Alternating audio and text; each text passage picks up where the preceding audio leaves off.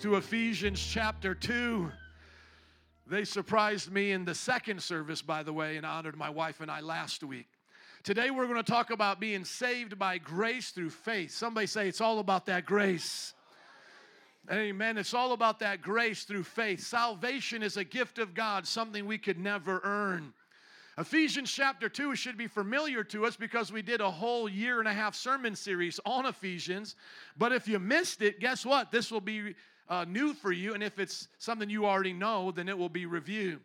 Paul's speaking here. He says, as for you, you were dead in your transgressions and sins, in the ways you used to live when you followed the ways of this world, the ruler of the kingdom of the air, the spirit who is now at work in those who are disobedient. And so what we see is that before we came to Christ, we were all dead in sin. Somebody say dead in sin. Thank you. So dead in sins means you can't be alive to righteousness. None of us could do good things without God changing us first to make us good. So what comes first? Do I teach my children how to clean their room, or are they born first? What happens first? They're born first. You don't teach a child to clean a room that doesn't exist.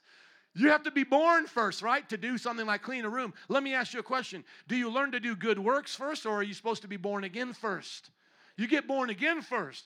So a lot of times people think they're going to do good works first and then become a Christian. That's not how it works. You get born again first, made alive first, then you do good works. We have a special guest with us. I just see here in the back. She's from the truck yesterday on Madison and Pulaski. Can you give it up for this young lady back here? Amen. Shout out your name real quick. What is it?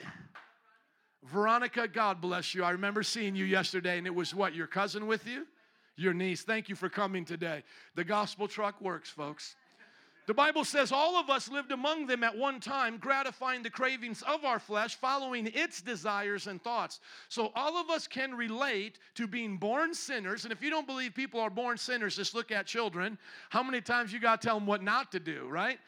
Does anybody teach our children to lie? No, they teach themselves. Does anybody teach our children to be rebellious? No, they teach themselves. You actually have to tell a child to tell the truth, not how to lie. They'll learn to lie all by themselves.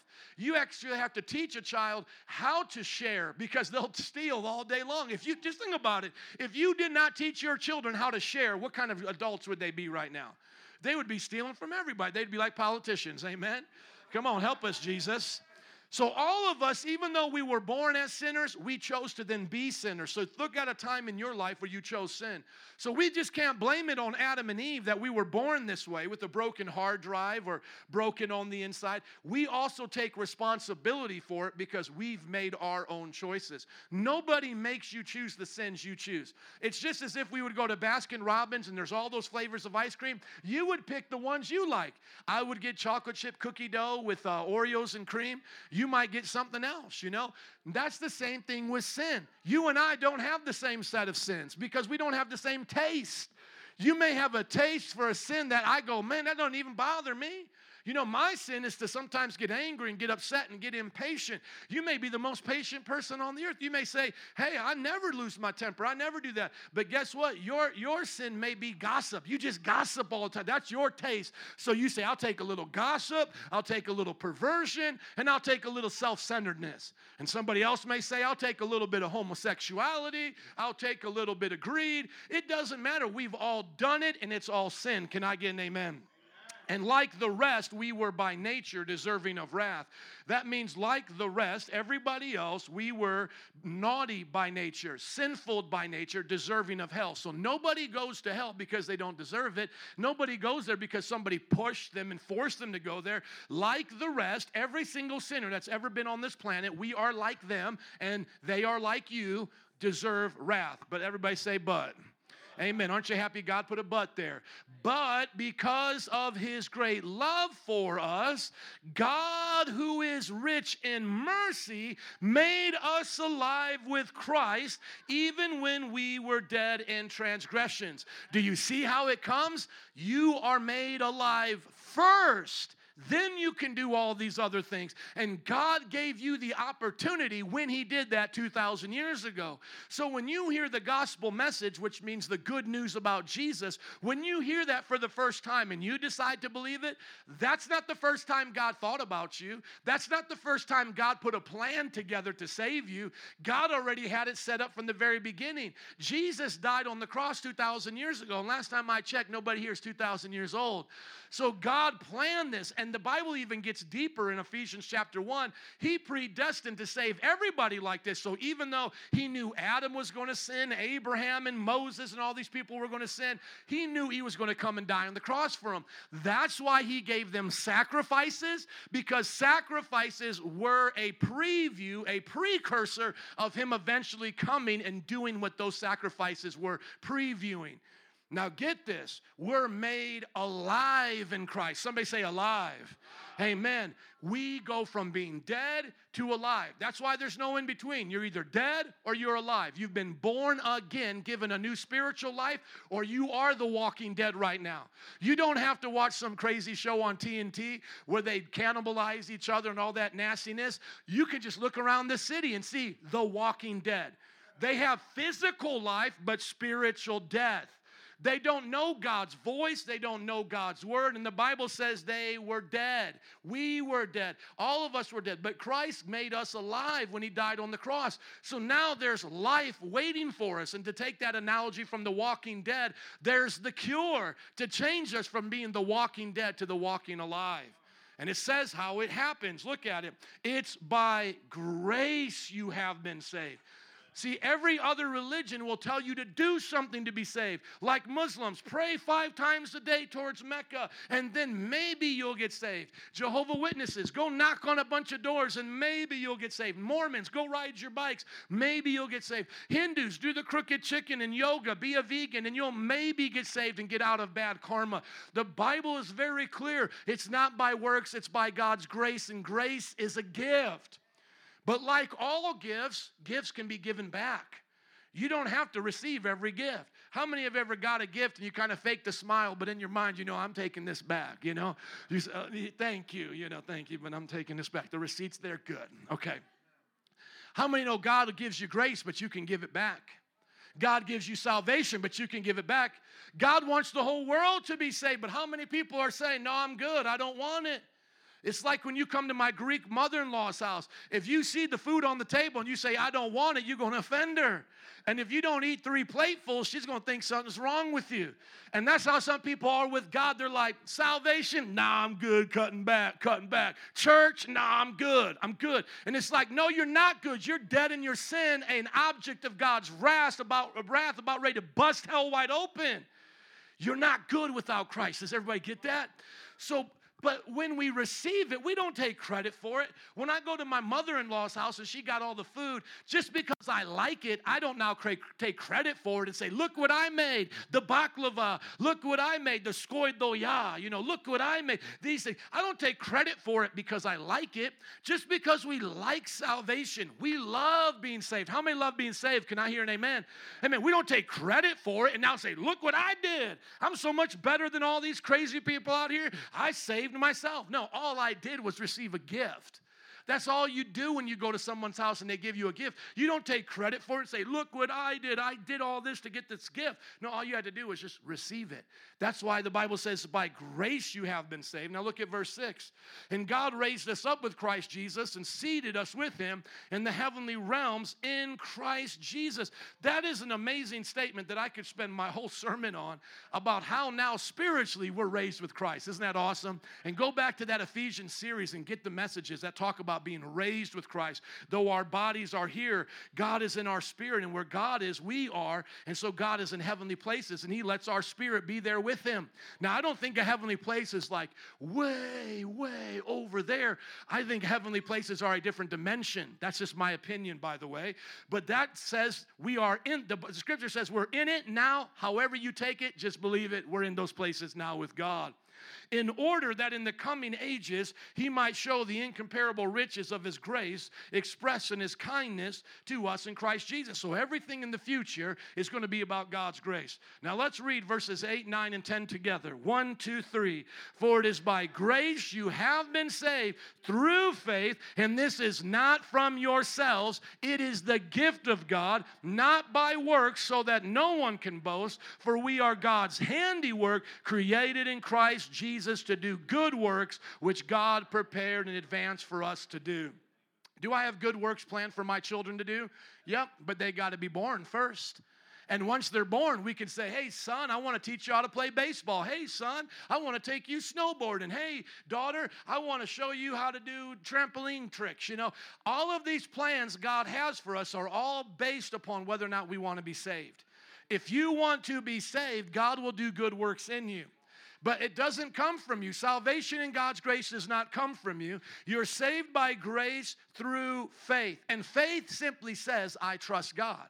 Now, some people go, man, I don't got no faith because that's make-believe. Do you know that everybody lives with faith? Everybody. I've taught you this in the prior sermons here, but let me just give you a little bit of an example. How many know what tomorrow holds? Does anybody know? Does anybody know that tomorrow's even coming? Does anybody here have an expiration date on their body, on the bottom of your foot that says when you're going to die? You don't even know if you'll make it to tomorrow, let alone if there'll be tomorrow. Let me ask you another question. How do you know you'll be you tomorrow? You might have Alzheimer's and forget yourself. Your body will be there, but your mind, gone. Have you ever thought about how many things you have faith in just to live your life? You have faith you'll be the same person you go to bed as, you wake up in the morning. You have faith that tomorrow's actually going to exist for you and you're going to be able to see it. You have faith that the people around you are not robots. Have you checked to see if I'm a robot? Maybe while you were sleeping, everybody got body snatched by robots and we all have computer programs on the inside of us. Are you going to check every one of our brains to see that? We have faith in so many things. But when it comes to God, now people want to say, well, that's make-believe. No. Having faith in God is actually the most sound, logical thing you could ever do because you're admitting, I didn't create myself. The universe didn't create itself. I'm putting faith in my Creator. And Jesus Christ was not a liar. We have His words written down. And people say, well, those are words written by man. How do we know we can trust them? Well, do you trust 2 + 2 is 4? Who wrote that down, dummy? A man wrote that down. Do you believe it? Well, can men write down things that are true? Yes, they can. People said, I saw him ascend to heaven, and all the leaders at that time couldn't find his body. That's why today we believe in the resurrection of Jesus Christ. So don't try to think you're so smart and you don't have faith. No, everybody has faith. The question is, what are you putting your faith in? Somebody say Jesus. Amen. When you put your faith in Jesus, you're saved. You put your faith in a good spouse, you have a good marriage. You put your faith in children as you've raised them right, you'll have a happy family. You put your faith in a good brother or sister, you'll have a strong community. And that's how the Bible told us to live. We can't prove everything in this life. We have to trust. You can't prove that bridge is going to hold you up, but you trust it when you drive on the overpass. Every single day, you take things by faith and trust. Put your trust in God first and foremost. And the Bible says He did this to make us His handiwork, His new creation to do good works. How many believe it? Can I hear an amen? Amen. So here's a couple of pictures I want to show you guys just to really tie it all together, and then I want to give some more application. But if you're new to Christianity, this is basically how it worked. We've been going through the Worldview series, and it's not hard to follow. It's pretty simple. Worldview is how we see the world. Everybody has a set of lenses that they see the world from. The atheist looks at the world and says, wow, look what happened when nothing exploded billions of years ago. The Christian looks at the world and goes, wow, look at what God made. The person who is sexually impure and immoral looks at a woman and says, I'll use you today to have sex. A man who's single looks for a wife and someone to start a family with. Can I get an amen? Somebody looks at their money as a non-Christian. Look at what I can do with all this money. It's my money. I'm a self-made man or woman. The Christian puts on their glasses and says, thank you, God, for all your blessings. Who am I to bless with this? How you see the world will determine how you live in the world. And here's the big picture of the world. We were created perfect in God's image in the Garden of Eden, but we fell into sin because of Adam and Eve's sin. And then Jesus came to die on the cross for our sins. And then one day He's going to bring heaven to earth. The kingdom of God will come on earth as it is in heaven. One of the things that people always ask is they say, well, if God knew that all these bad things were going to happen, here, let's just make it real simple. How about he doesn't make the people fall? Then he doesn't have to die on the cross. We can just have creation and beautiful restoration. We don't have to have any of this. Well, when we look at the Bible, God gave us free will. God's plan and action. So it's not God's fault that we sinned. It's our fault, but God did give us a choice. Somebody say God's descriptive will. God gave us his descriptive will and commands in the Garden of Eden. And he said, guys, you can eat of all the trees in the garden, but just don't eat of this tree. But then God gave us a permissive will. Everybody say God's permissive will. God said, but I'll give you a choice. You won't be my robot. So he said, this is what I want you to do. This is my descriptive will, but here's what I'll let you do. I'll let you blow the whole thing up and curse yourselves if you want. That way I can know who really wants me, so I can have a loving relationship with people in my image and not I love you from robots. So God permitted us to have a choice. Everybody say permissive will. Thank you, and we blew it up. And then the last thing is God's decretive will. God says, you know what? I'm then going to do what I want to do in the end with those who really want me. So you get to make your choices, but I'm going to make the consequences. Has anybody ever told their children that before? I know my dad used to tell me that, son, you can make your choices, but I'm going to make your consequences. Y'all get quiet when I talk like that. Y'all got parents that let you do whatever you want, or maybe they said it a different way. But I thank God that I got kicked out of my house at 16 years old, amen? Because my parents were like, you ain't doing that here. You can do that out there. You want to sell drugs and be a drug dealer? Do that here, you know? And God says the same way. Y'all don't want me? I got a place called hell just for you. So God is not kicking us into hell and everybody's screaming out, I don't want to go there. God's saying you get to go to hell by choice, or you get to go to heaven by choice. And so that's God's plan. And does God know it all at the same time? Yes. Ephesians 1:11 says, God predestined us according to the plan of him who works out everything in conformity with the purpose of his will. So even when people do wicked things, God still uses it for his good. All things work together for the good of those who love Jesus. Amen? So even though I'm a Christian, I still got a lot of people doing unchristian stuff to me, but that doesn't mean God's not working it out for my good. Even though I go through the problems or the pain of this world, the evil of this world, I know my shepherd is with me. His rod and staff, they comfort me. Amen. He prepares a table before me in the presence of my enemies. So if you want to know why God allowed it all to happen, it's real simple. In the middle, God wanted free will creatures. God permitted us to make a choice. And how many are happy you have a choice today? Amen. Now, we've talked about this before. Sometimes people have the wrong idea of salvation. Like when we were on the streets yesterday, a lot of people came up to me and said, man, I believe in God. And I say, well, are you living for God? And they go, well, God's working on me little by little. And they think this is how salvation is, that you start off as a sinner, and then you go to church, and then boop, boop, boop, you become 10% a Christian. And then you read your Bible and go to church a little bit more, and boop, boop, boop, you become 20% a Christian. And then maybe sometime like as you get older, like great-grandma, she's like 80% a Christian. Oh, yeah, she's amazing. And then they say things like 2 Flesh, chapter 2, verse 11. This is make-believe, by the way. They say, God's still working on me, and one day he'll make me who he wants me to be, because nobody's perfect. Has anybody heard somebody talk from the flesh like that? But is that how salvation works? No, complete salvation, it's not progressive. Listen to what the Bible says, 2 Corinthians 5:17. Therefore, if anyone is in Christ, the new creation has what? Has come. The old has gone. Get out of here. And the new is here. The new's where? Right here. Point to where the new is. Right here in you. God saves us entirely the moment we're born again. Like I said at the beginning, you're either dead or you're alive.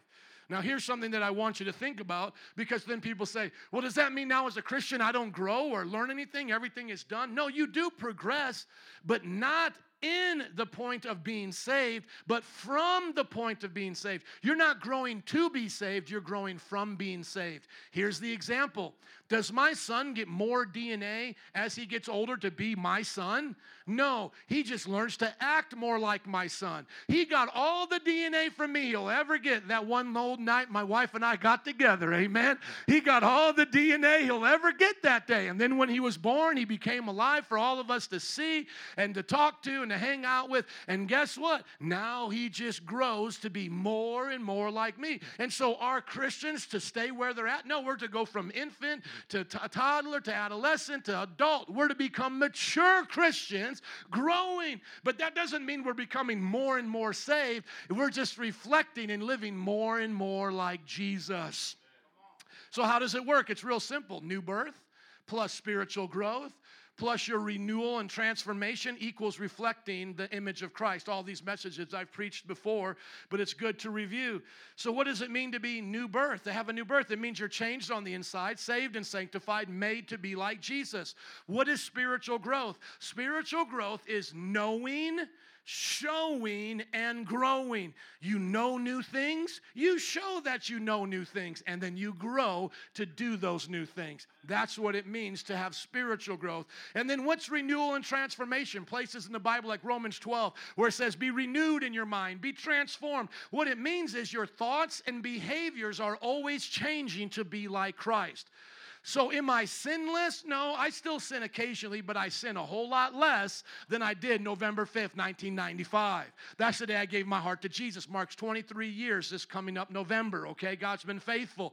So over the last 23 years, have I been sinless? No, but I've sinned less. How many can say the same? You're reflecting the image of Jesus. And so see it like this. From the inside, God puts the Holy Spirit so that you can know, show, and grow, be renewed and transformed on the outside. Once again, God starts on the inside, makes you new, perfect, and complete, so that then you can know, show, and grow, and be transformed and renewed on the outside. And those are the scriptures there. Somebody say, make it plain. So we're saved by grace through faith. Now look at Romans chapter 4 as we study Abraham here. Abraham is known as the father of faith because he was the first one to get the message from God as we understand it now today. Genesis chapters 1 through 11, there's not a lot of good things going on. By Genesis 3, we fall. By Genesis chapter 6, the whole entire world is flooded. Then by Genesis chapter 11, God curses all mankind and separates them according to languages. So Genesis chapter 12 is a great break in the curses coming upon mankind because he really just could have just destroyed us all.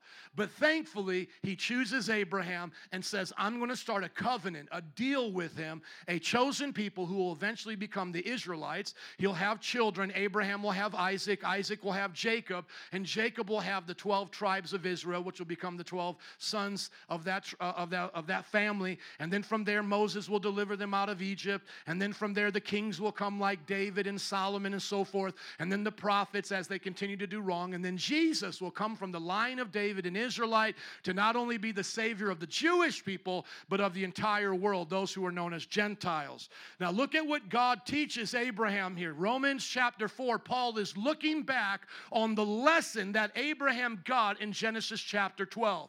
Once again, New Testament Paul, Romans here, chapter 4, looking back to the very beginning, Genesis chapter 12. What then shall we say that Abraham, our forefather, according to the flesh, discovered in this manner? What can we learn from Abraham when it comes to faith? Let's go to verse 2. If, in fact, Abraham was justified by works, he had something to boast about, but not before God. What does the scripture say? And now he's going to quote Genesis 15 because they begin to have a relationship together, God and Abraham, through Genesis 12, 13, 14, and 15. What does scripture say? Abraham believed God. Everybody say Abraham believed God. Abraham believed God. Thank you. And it was credited to him as righteousness. How many would be happy today if you could just believe for your debts to be paid and it would be credited to you as paid? That's literally what's happening right here. Abraham believed God and all of his debts were paid. He believed God and his mortgage was paid, in other words. Now you can see why some prosperity preachers get to be a little phony and they say, give in the offering and you'll never pay a mortgage again. Well, what they're trying to do is take the spiritual and apply it to the physical. I believe that God blesses us and gives us gifts all the time. God has blessed me with a lot of good things in life. But that's not the principle first. The principle first is spiritual to spiritual. Abraham believed God for all the spiritual sins and acts he had did against God's character. And when he believed God that he could be forgiven, he was made righteous in the sight of God. Can I hear an amen? So did Abraham start going to church and then was credited with righteousness? No. Did Abraham start obeying the 10 Commandments and then he was credited with righteousness? Did Abraham start being nice to his neighbors and stop being mean? No. What did Abraham start by doing? He believed God. Somebody say he believed God. Do you know that the greatest act of faith you'll ever do on this planet is just to believe God? Think about it, just to believe him. You will have to apply your greatest amount of faith to believe God. You may think to yourself that it's not important, but it is the most important thing, and it's the greatest act of faith you'll have to do. Because the devil will try to confuse you to get you to think that what you see is the way it's always going to be. That the way we see the world, the habits that you have in this world, the problems that you have will always be that way. It's going to take your faith to see these things change. But guess what? The Bible says all you need is the faith the size of a mustard seed. When I got saved November 5th, 1995, all I had to do was literally say, yeah, I'll give it a shot. What do I have to lose? I'll be honest with you. November 5th, I did not have a lot of faith. I had drugs in my pocket. I was going through a lot of problems in my life. And all my mom was telling me was to believe in Jesus. And it was so hard. I'll be honest. It was very hard. But then she said, let's give it a shot. Let's go. Now, I could have taken that as a joke because God knows your heart. But I really meant it. I said, yes, pray for me. And that moment, I was never the same again. Thank God he doesn't require a lot. But we will grow in our faith, amen? You can start with a mustard seed, but what does the Bible say? It grows to be the greatest plant in the garden. Now, to him who works, wages are not accredited as a gift, but as an obligation. So if you're working for salvation, you can't say you're saved by grace. That's why it's a contradiction. So those of us here who think you're contributing to your salvation, you're actually taken away from it. You can't come to God and say you earn anything. Everything has to be credited as a gift to your account. Otherwise, you don't get it. So imagine like some of us here, you were taught not to take things from other people, and you were taught to be a little bit machismo. I don't need your help, even though you might not have had lunch money that day. No, I'm fine. I'm not hungry, and your friend's offering you some food. Some of us think that's good to be prideful like that be proud. But the Bible says if you do that with God, you're actually going to hell. So if you look at God going, God, no, I don't want you to do it all for me on the cross. I want to contribute some here. I want to do something. God says, no, it's either all the way or no way. So I've even talked to people of other religions that way, and they said, no, it can't be that easy. I don't want just one person to take my sins. I've literally heard Muslims tell me that. I want to earn it too. You'll never get the gift of salvation. But here's the good news. Here is the good news. Once you receive salvation, God's got a lot of good work for you to do. Just like once my children are born, I got a lot of work for them to do, amen? But how many know I didn't have children to have them do my chores? I had children to share life with, and doing work together will be a part of that. Look at verse 5. Let's read it together. 1, 2, 3. However, to the one who does not work, but trusts God who justifies the ungodly, their faith is credited as righteousness. So throw up your hands, your white flag, raise it to Jesus, and say, I surrender. I'm not trying to do it on my own, God. I'm going to do it your way. Then you're justified. And justified means justified, never sinned. It's a nice play on words, but it helps us remember the truth. When we're forgiven, God does not remember the sins of our past. God doesn't hold those things against us anymore. So it doesn't matter how ungodly I once was. Now by faith, I am am righteous. And so I put it to people like this: as unrighteous as I was without Christ is as righteous as I am now with Christ. So if you go back to the thing right here, it's really only 100% both ways. I was 100% a sinner before. Now I'm 100% a saint. I was 100% ungodly, dead in my sins before, but now I'm 100% like God, set free from my sins. Amen. How many are saved in this place? Amen. Now let me just encourage those of you who are Christians, and my last point here as Adam comes is that he told Timothy, as we were mentioning in our pastor time there, he told Timothy to never let go of faith. Because you can let go of what once was given to you. You can stop trusting God and start trusting in other things. Listen to what Paul told Timothy. He said, I put this charge or command before you, Timothy, my child, in keeping with the prophecies once spoken about you, in order that with such encouragement you may fight the good fight. Everybody say, fight. The good fight. Come on, say it again. Fight the good fight. Now, what is the good fight? Beating up your neighbor who took your parking spot? You know it's about ready to become cold and snow again, and people are going to be putting out their chairs in front of their parking spots. Are you supposed to fight for that thing and knock them out, for your spot? No. Are you supposed to fight the good fight in the ways of going against just the politics? That could be good. I want to see politicians do right. What is the most important fight we're going to face? Let's read it in verse 19 all together. 1, 2, 3. To do this, you must hold firmly to faith and a good conscience, which some have rejected and so suffered shipwreck in regard to the faith. I forgot the word have there, sorry. And so have suffered shipwreck in regard to the faith. The greatest fight you'll ever face in life is the fight of faith. Will you hold on to it, or will you let it go? How many of you have been in some fights for your faith? How many of you have felt your faith being tested before? That's normal. There's nothing wrong with that. But if you're here today, you don't need to raise your hand. But have you let go of faith? If you're here, Jesus says you can get back faith. Faith is not a mysterious thing that comes and goes. Faith is a choice for you to believe. You may say, Pastor, I've been so hurt in life. I don't know if I can start over again and believe in God and hand my life over to Him. Then listen. If you're talking like that, then that means you're having more faith in the problems than in the problem solver.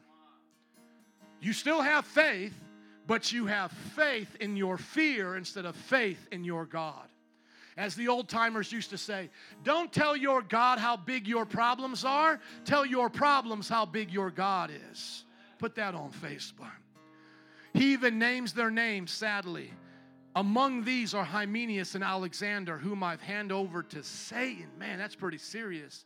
He had to tell some people in the church, man, you going with Satan now, in order to teach them not to blaspheme. Why? Because they let go of their faith. They stopped believing that God was who He said He was. Sometimes I look at backsliders, and that's what we call Christians who turn their back on God and slide the other way. I look at them as a walking contradiction. You let the pain of this world take away your faith in God, and yet you never stop to think what God did for you to take your pain. Jesus took your pain on the cross.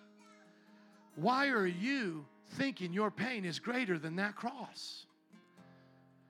Jesus can tell when you're faking it with Him. But when you're serious with Him, your faith will never be disappointed.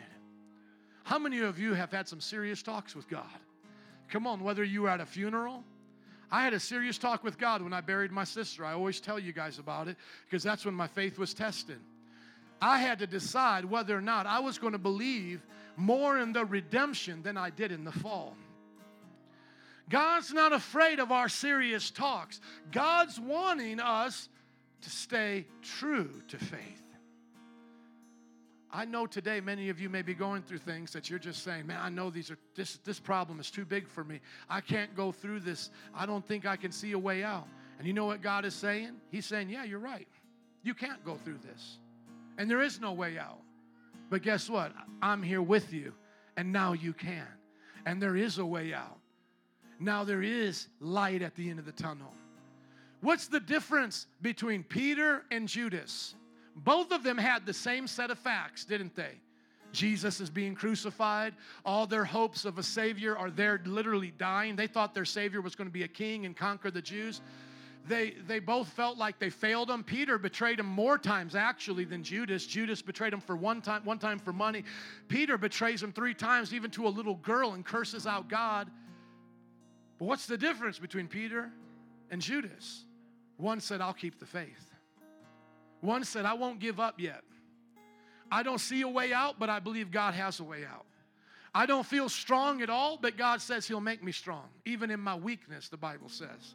I don't see a light at the end of the tunnel, but I believe Jesus is my light.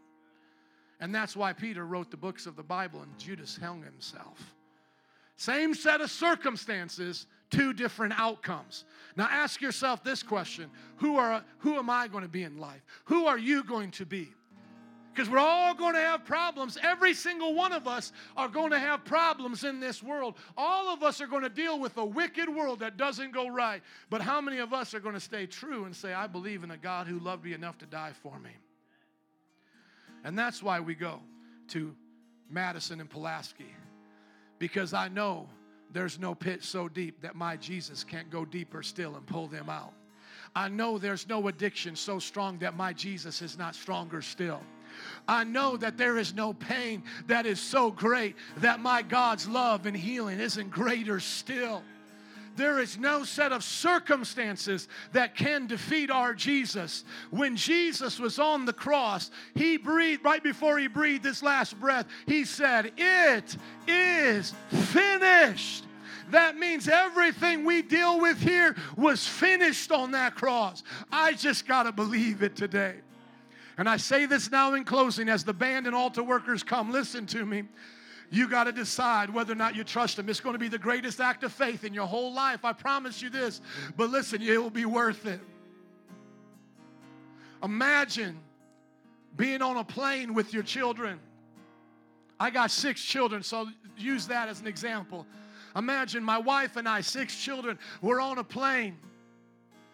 And the plane has turbulence. And my children start freaking out. And now listen, just imagine if they could jump out the plane because they're so scared. Now imagine me telling them, don't jump out the plane.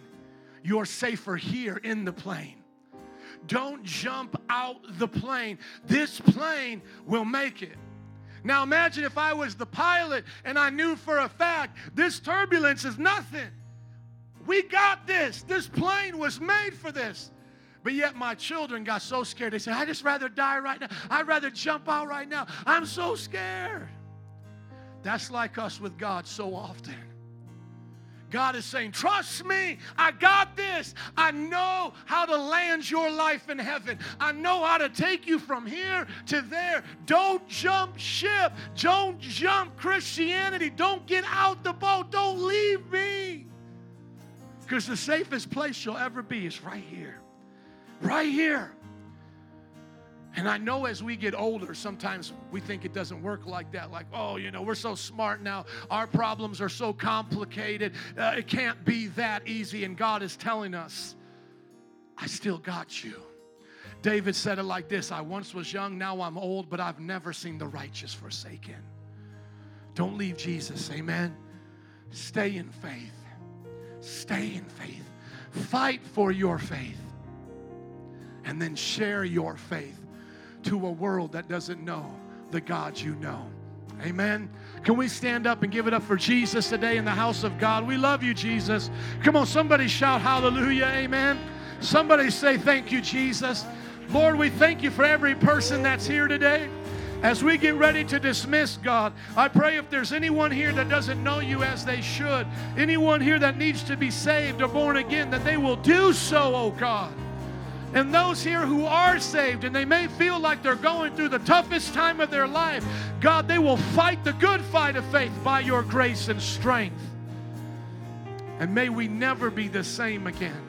May we keep growing and being transformed and renewed in all that we do. In Jesus' name. And everybody said, amen and amen. Give it up for Jesus one more time. God bless you. Slap your neighbor high five and say, fight the good fight of faith. As you go, if you would like to have prayer